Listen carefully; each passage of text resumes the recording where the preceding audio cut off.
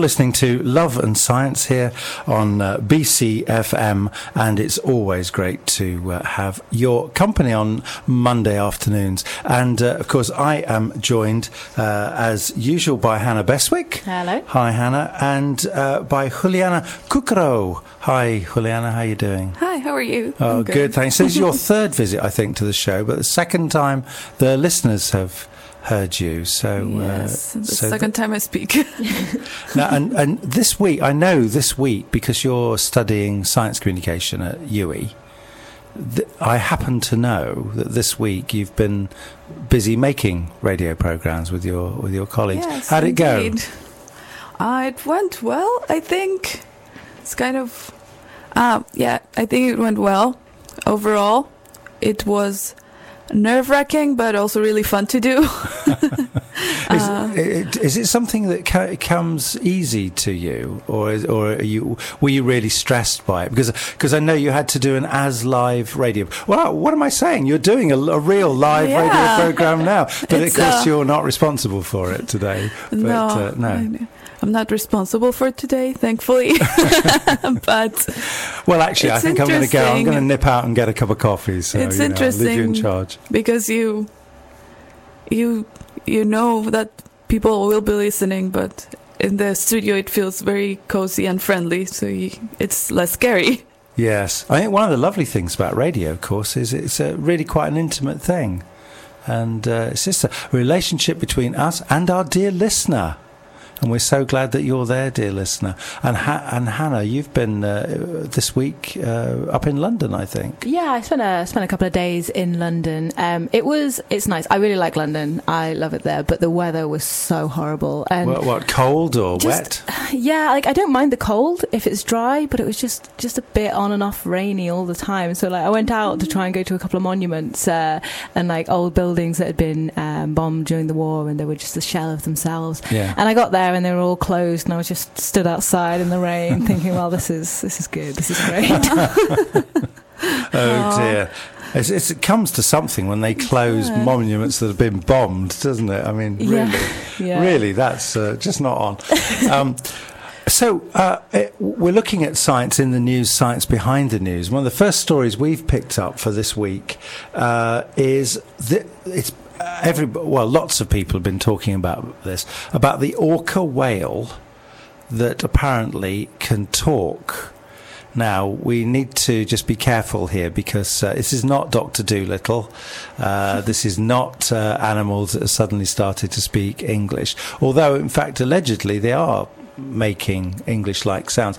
I don't think anybody's pretending that the orca understands what it's saying.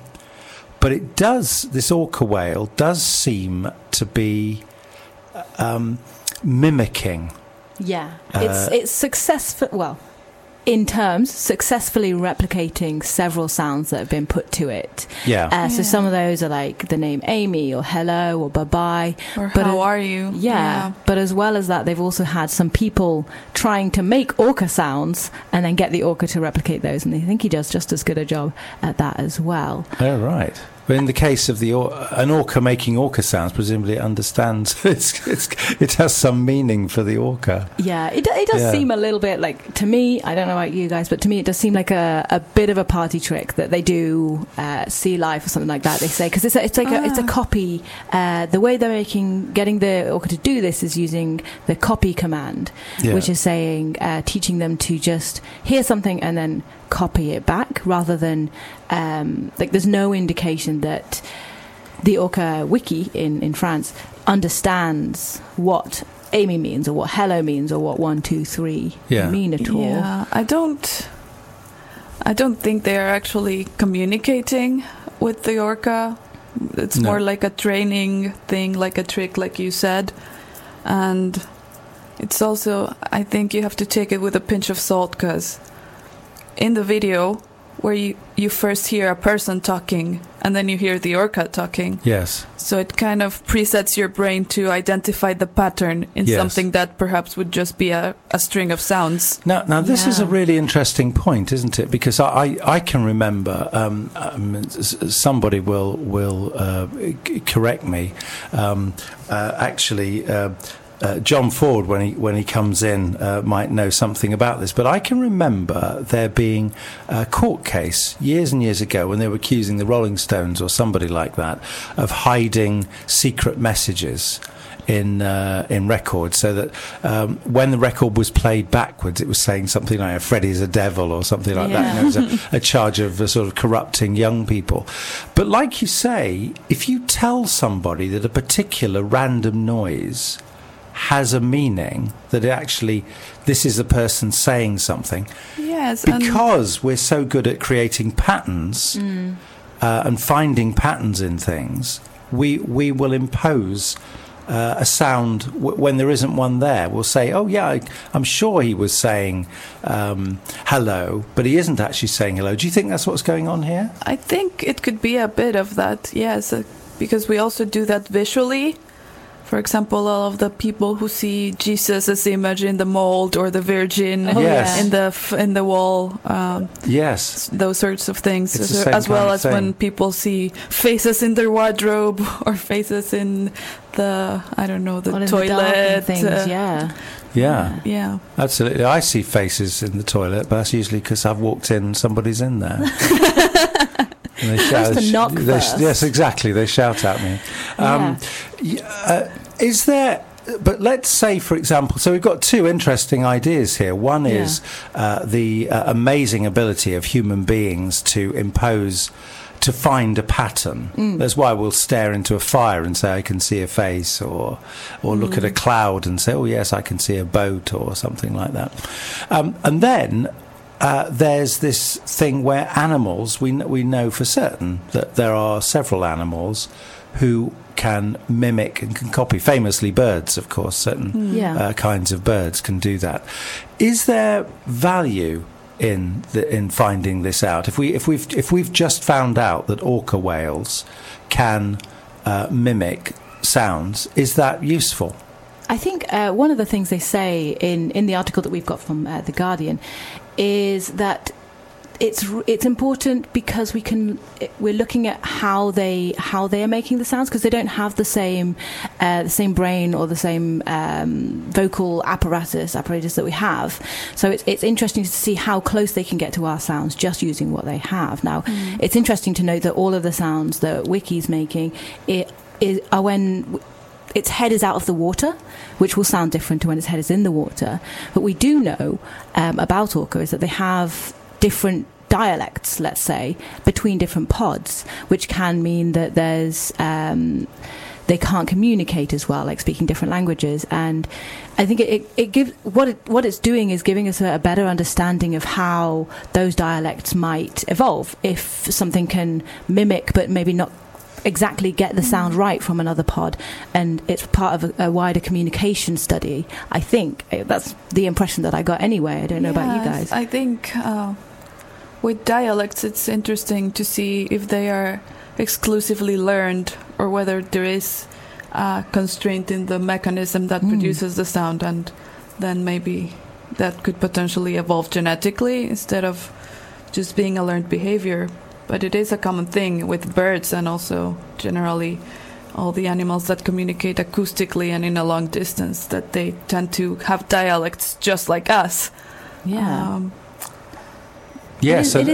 found this with crows, of course. Yeah, and African with other grey animals, parrots are particularly well known for being able to learn and understand human language quite well, actually. Yes, but and also the dialect thing that Juliana was just talking about, that depending on where you come from, the animal will make a sound, but in a slightly different way. Apparently, I don't know. I can't cite the research on this, but apparently dogs in different parts of Britain have slightly different barks. Have a different bark. I think I've heard that before as well. It might be from a joke about whether or not cows moo differently in other countries, but I think I've heard that before. This is a story about a talking orca, but perhaps not talking, just copying sounds. Writing in the journal Proceedings of the Royal Society of Biological Sciences, researchers from institutions in Germany, UK, Spain and Chile describe how they carry out the latest research with Wiki, a 14-year-old female orca who lives in an aquarium in France. Wiki's not the first animal to have managed the feat of producing human sounds. Dolphins, elephants, parrots, orangutans and even beluga whales have all been captured mimicking our utterances. Anyway, you're listening to Love and Science here on BC FM. We are on 93.2 FM or bcfmradio.com. And as I usually say, if you are listening to us, you must know one of those things. But you might not know that you can listen to us. Also, you can listen to our podcast, which is a Podbean podcast, Love and Science, which you can Google and easily find. That is a version of this program with all the music taken out, and that's for people on the go, created by our own Andrew Glester. So you just have the chat, you just have the benefit of the genius of our conversation and more condensed the sparkling wit of our conversation. There's pressure. Yeah, no pressure at all now. And of course, you can go to the BCFM website and look at Love and Science, and you can listen to the programme in full. And we go back a long way, so you can listen to past episodes of the programme as well, or anything else of the great stuff that's produced every day on BCFM radio.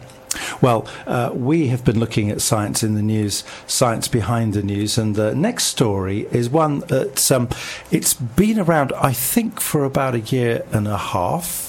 It made a few headlines, but it's come back because there's been some movement on it. UK doctors select first women to have, quotes, 3-person babies.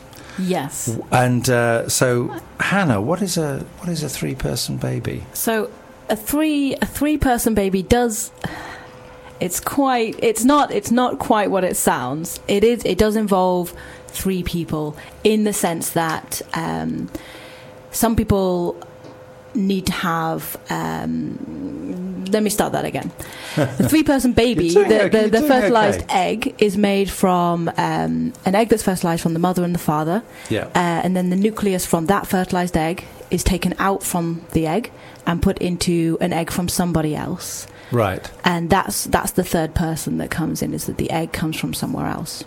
In this, yeah. No. Well, I was going to say, why would you do this? Yeah. So, for this particular instance, the 2 women who have been selected for the UK trial of this, who've had approval from the Human Fertilisation and Embryology Authority, have mutations in a gene that can cause something called Murph's syndrome, which is myoclonic epilepsy with ragged red fibers, which is a mitochondrial-based disorder that is it's been described as a devastating syndrome to have, and it can cause things like. It causes spasms early on in a person, and as it progresses, it is a progressive disease. It then causes loss of muscle control, weakness, and can result in deafness and dementia as well.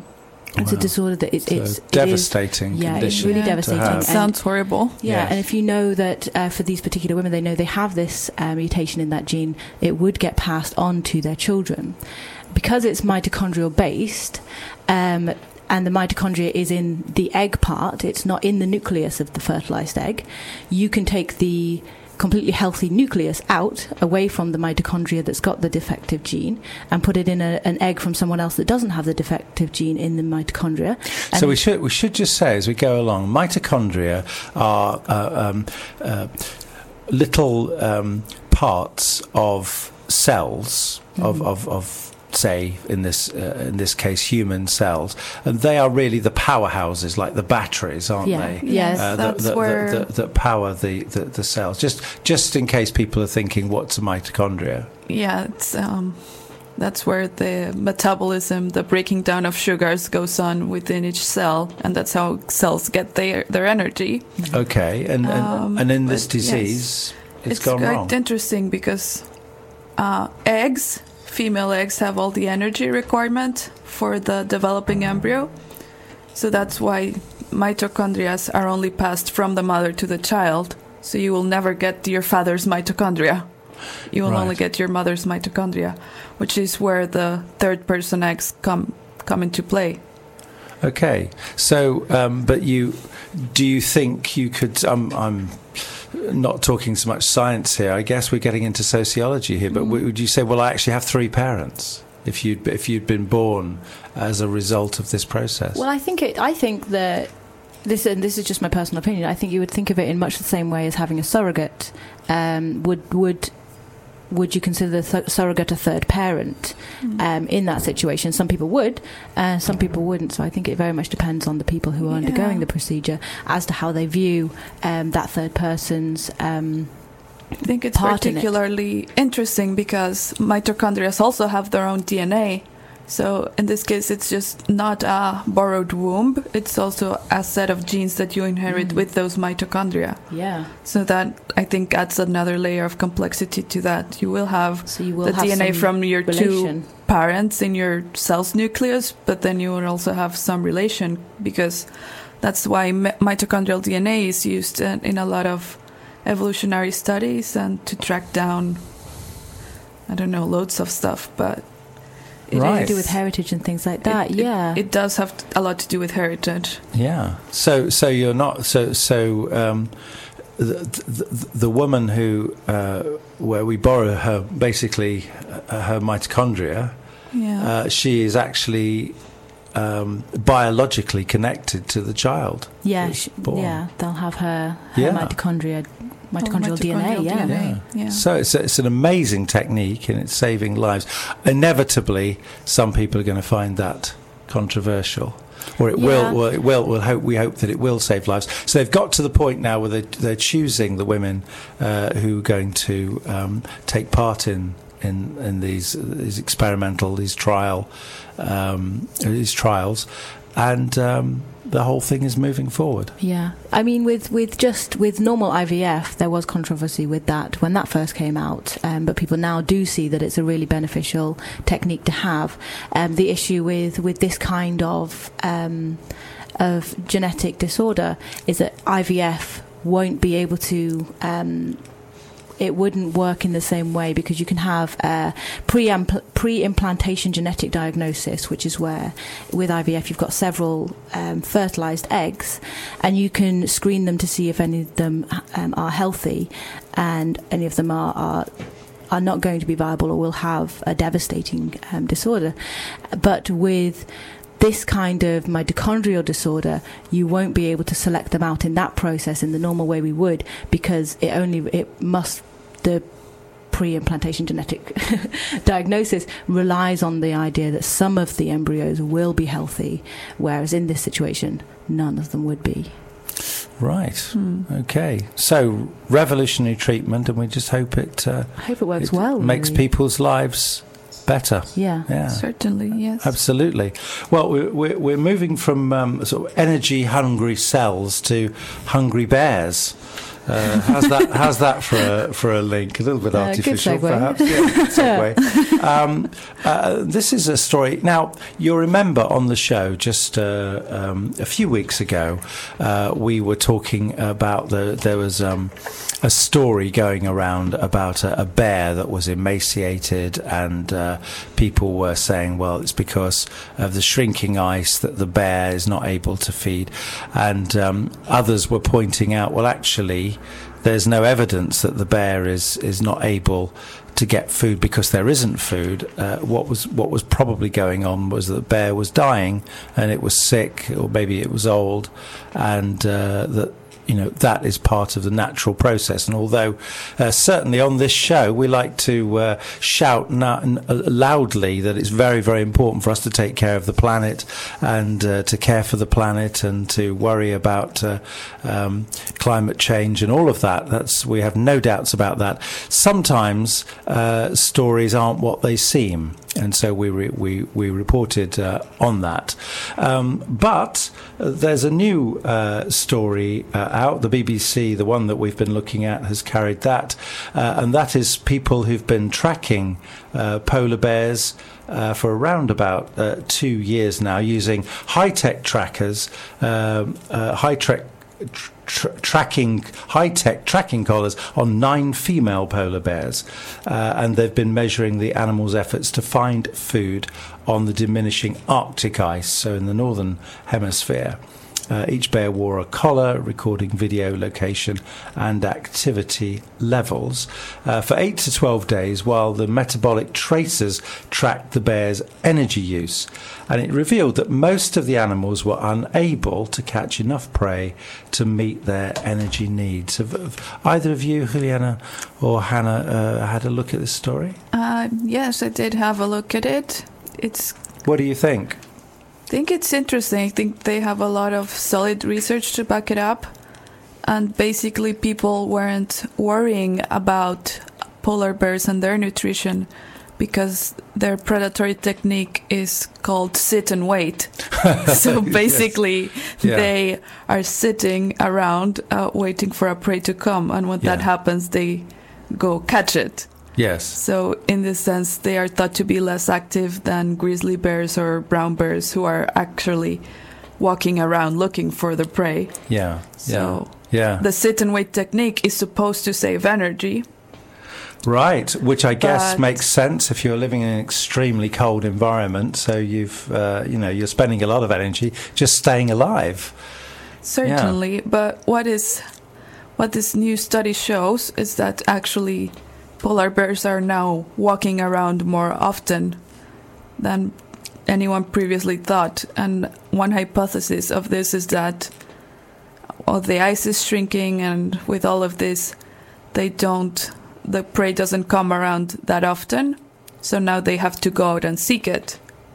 So the idea is that there's not so much to eat anymore. Yeah. And why would that be? Well, I think climate change is the obvious culprit in this scenario. Sure, but they eat fish, they eat... yes. What is happening is the seal population is going down as well. Yeah. And the thing is that seals seals are very fatty, and that's good for your energy requirements. Yes, yeah. When you're a polar bear, so... Right. Okay. So climate change is dispatching the food. It says that in spring 2014, 2015, 2016, a researcher at the University of California, Santa Cruz, his name was Anthony Pagano, set out to track the polar bears' hunting and survival.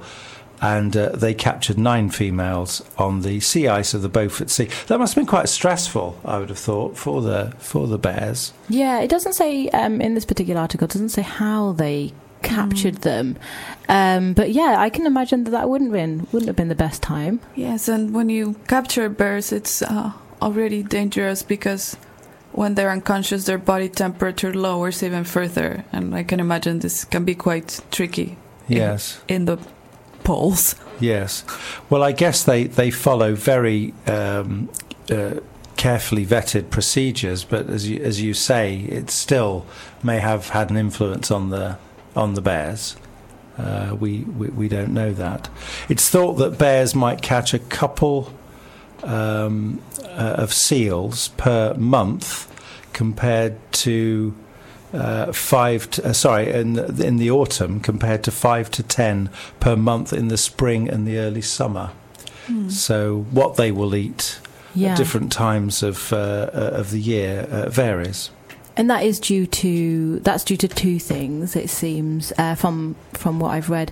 One of them is that in the spring and the summer, the seals are younger and they're more naive, and they'll take more risks, but by the autumn they're a bit older and they're stronger swimmers and things like that. They'll be able to get away. But with the reducing sea ice, there's less platform for them to get sort of further into the seals' territory where they can sit and wait. They have to make an effort to go into the areas where the seals will be, and just getting there would be the effort that's burning a lot more energy. They certainly are a very poignant symbol, aren't they, of climate change? Yeah, they really do. It's stark. We sort of sit up and take notice when we see a polar bear struggling for food. All right, well, we're going to have some music. After that, we've got a story about how we're using satellites to track ice. Love and Science on BCFM radio.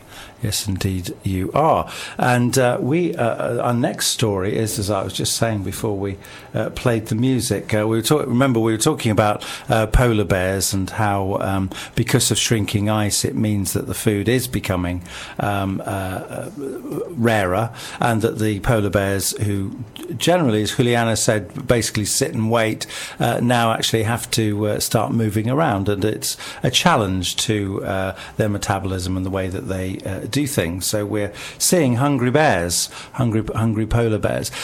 Connected to that is this story that they're using space lasers to track Earth's ice, and Jonathan Amos on the BBC has written up a little bit about this. That the ice on the planet is, in his words, a climate canary. In other words, as the loss of ice tells us something about how global warming is progressing. And in the Arctic, the most visible sign is the decline of sea ice, which is measured at its minimum extent over the ocean in September. It's reducing by 14% per decade. So that's a huge rate of loss of ice. And at the other pole, the Antarctic, the marine flows look much the same as they did in the earliest satellite imagery from the 60s. But land ice is in a negative phase, which means we're losing ice off of the land, on the order of 160 billion metric tons. Being lost annually, with most of that mass going from the west of the Antarctic, the continent of Antarctica. But there are two satellites that have been put up, or rather there are two 2018 missions of interest that are going to pick these trends up and extend them into the future. As one is called Grace Follow-On, and the other one is called IceSat-2. I don't know if either of you have seen this story. I only managed to have a quick read over it. It is really interesting what they're going to be doing, because they're using these two satellites in different ways. One of them's using lasers, but I can't remember what the other one is using, but it's not lasers, not both of them. But what they both are measuring is the thickness of the amount of ice that is above the water level, which is called the freeboard. And from that, you can measure how big the whole iceberg is, or the piece of ice, because that freeboard area will be 1/9 of, compared to 1/9 of the size of the draft, which is this part of the iceberg which is underwater, which is a really interesting technique to be able to do. Yes, it is. The other satellite is just using visual data, I think. Yes, okay. So it's just a kind of, what you would imagine a satellite would do, whereas the other one, as you say, Grace Follow-On, is going to be using a laser rangefinder. So it's just about get more accuracy. Yeah.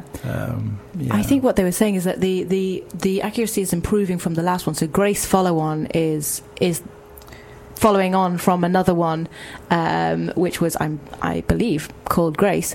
Yes. And the improvement in the quality of the data they can get is the difference between a hair's breadth to that of a large virus.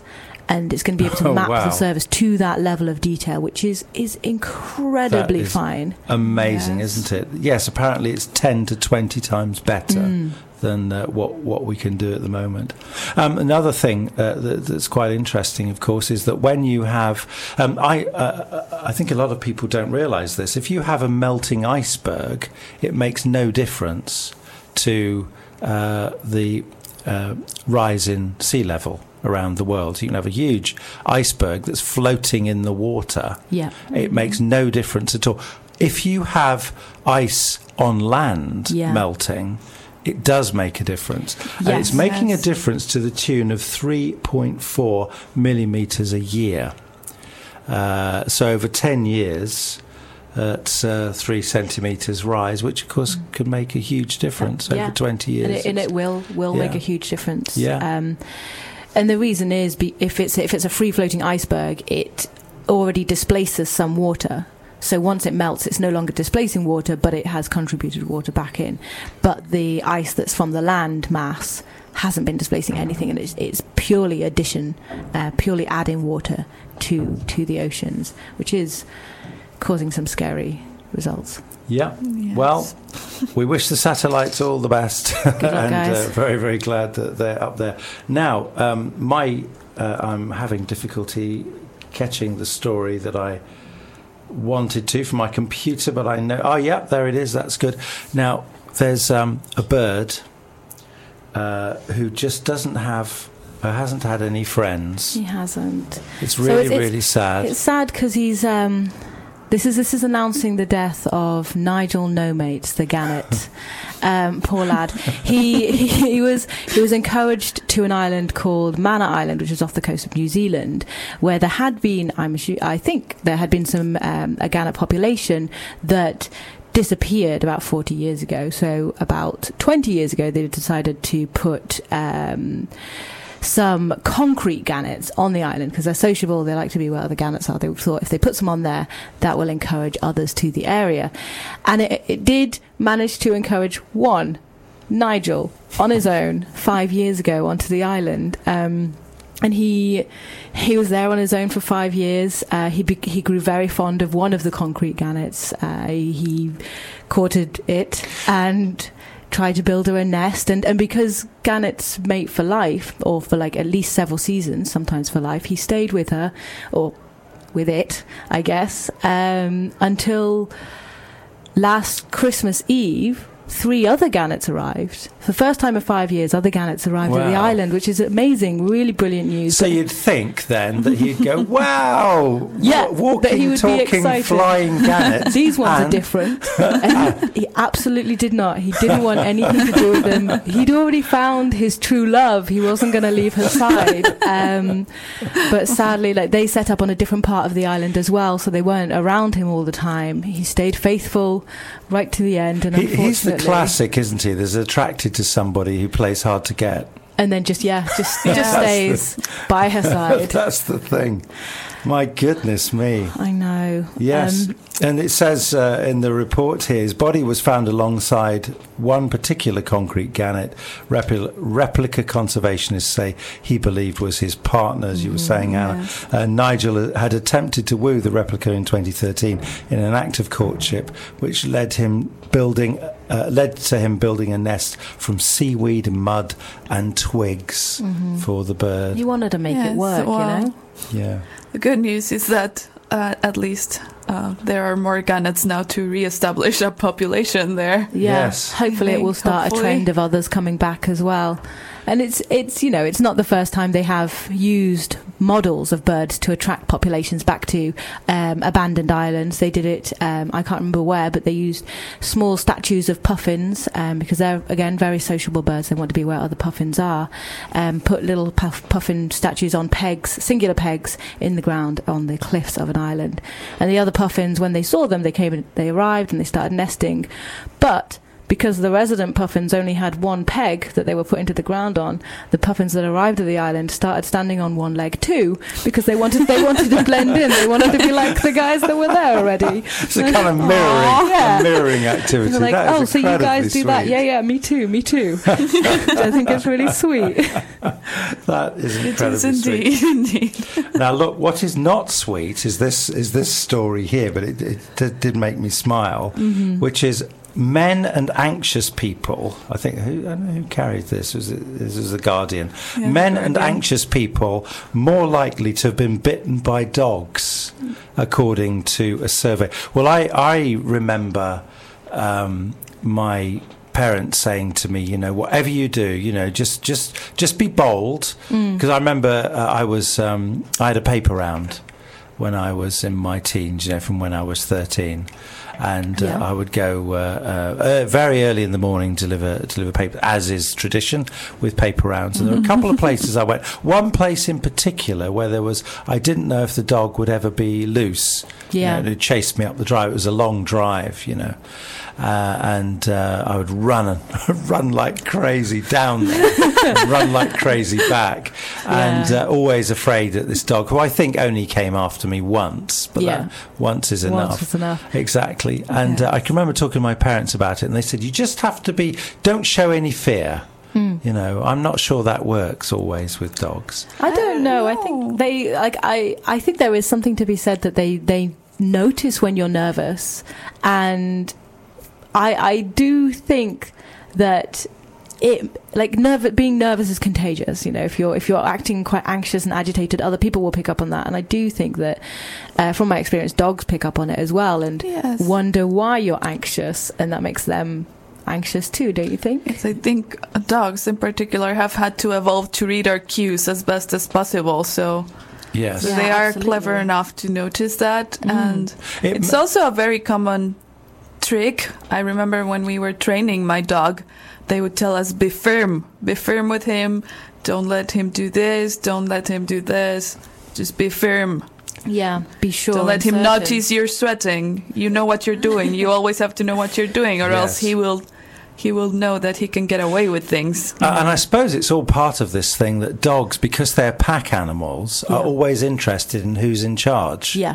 And they don't mind if they're not in charge, but they do need to know what their place is. And if you're not sure, that causes uncertainty about who's in charge, and that can make them anxious. Yes. Or also potentially aggressive if they want to become the leader themselves and just challenge that.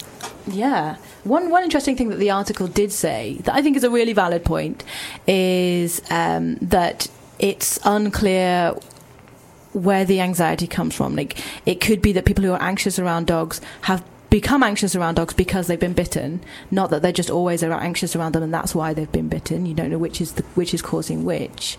And it's, calm owners might have slightly calmer dogs, and there's a lot of other things that are involved that could be causing this kind of trend, saying that anxious people are more likely to be bitten, because it might not be just that they can sense that you're anxious. It might be just circumstances and things like that you end up in. You might not have dogs, might not be used to them, and I don't think that it's fair necessarily to say that anxious people are. I know that I definitely might have just suggested that earlier, but I don't think it's fair to say necessarily that anxious people are causing the dogs to be more aggressive, because that's not always the case. I think that having I'm not sure where that thing was going. I'm not sure where that was going. Well, it was you had me there for a moment. I was almost like I was going to say something quite profound. But no, I think what you're trying to get to is just that this is just like a correlational study. You cannot point to a cause. Yeah, it's correlation, but not necessarily causation. Yes. What happened first? It's well known, by the way, amongst journalists that when there's a dangerous dog story, say something awful has happened, a child has been badly injured or something like that, suddenly that dog becomes the dangerous dog that we all ought to do something about. And of course, what it is that people are being bitten all the time. Yeah. Serious accidents, mostly not so serious accidents. Some get reported, some don't. But when, say, you decide that a particular dog is a very dangerous dog, every single time something happens, they'll report it. It's a major issue. Because it's like a bias, a confirmation bias that you start to see it where you might not have necessarily noticed it before. And that's one of the things as well they say is that current estimates of how many people get bitten is around 740 per every 100,000, but they reckon that it could be as high as 1,873, which is oddly specific, out of 100,000, because a lot of people don't even see it necessarily as that big a deal, because it might be their family dog that they're training, or it might just be that they were in somebody's yard and they got a little nip, and that still might be a bite, but it's not as big a deal. Yeah, certainly, and the study does have limitations that the authors admitted to. For example, it relied on self-reporting, so often when people tell their own story, it is a little biased. Yes. Yeah, absolutely. And usually a little bigger. They also didn't. And they also didn't take into account the dog's age, its breed, its sex. Yeah. So I think that's also something you would like to take into account, because certainly there are dog breeds that are famously more aggressive than others. The other thing that we haven't taken up from this story is that men are far more likely to be bitten. Yeah, I'm not sure why that. So it wasn't just about anxious people. That value does come from. They have I think they have adjusted it for certain things to do with age and area and things like that, and it still comes up that men are more likely to get bitten. But I can't. They haven't really given a reason for that at all, and I can't really think of a reason for that. No, well, it just basically says a study based on a survey of almost 700 people found that nearly a quarter of people said they'd been bitten at least once during their life. And writing in the Journal of Epidemiology and Community Health, the authors reveal that when factors including age, dog ownership and sex were taken into account, the odds of men being bitten were 81% higher than for women. That is very high. So it's getting on for twice as much. It's going that way. The only thing I can possibly think of that is that the men that I know who have dogs tend to wrestle their dogs a lot more than the women I know. And it might just be a play fighting thing. It could be, yeah. I don't know. What comes to my mind perhaps might be the pheromones, maybe. Like some kind of smell. Who knows? Who can tell? Anyway, it's great because we've got John Ford in the studio with us, who's going to carry on getting Bristol home when we're done. Hi, John. Another interesting show today. Thank you very much. Yes. I wondered where I was. I'm sorry. Yes, I faded up the wrong microphone there. That's right. Yeah. It's good professional envy. I'm just trying to keep you off the air. Oh, that's right. That's very good. Another interesting show today. An eclectic mix. Thank you very much. Yeah. Well, I mean, have you ever been bitten by a dog? No, I've been chased by 2 dogs. Have you? Oh. Yeah. And the fellow said, "No, it's all right. They're only playing." But these were 2 huge Alsatian dogs. They just want to play with your arm. Yeah. Was there anything you thought that what's happened in history on this day? Lots has happened. We haven't got time as yet, but I'll sort of save this up till after 4 o'clock. One thing you might be interested in: who uses we all use calculators, don't we? Yeah. I'd be lost without they're all one. on our phones these days, aren't they? Calculators. Well, you can wish it happy birthday. This day in 1850, the adding machine employing depressible keys was invented today. So happy birthday, I guess, is to the calculators. Oh, yes. Happy birthday, calculator. Yes. Yeah, I mean, where would we be without it? Exactly.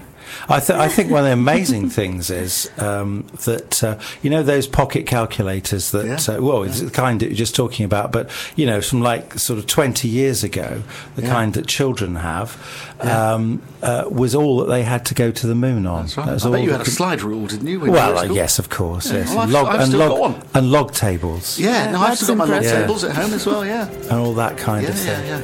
Anyway, look, it's been great, Juliana, Hannah, and myself. It's been great to have your company. Don't forget to stay tuned for Love and Science again next week, and stay tuned for John Ford getting Bristol home after the news. Have yourselves a very good evening.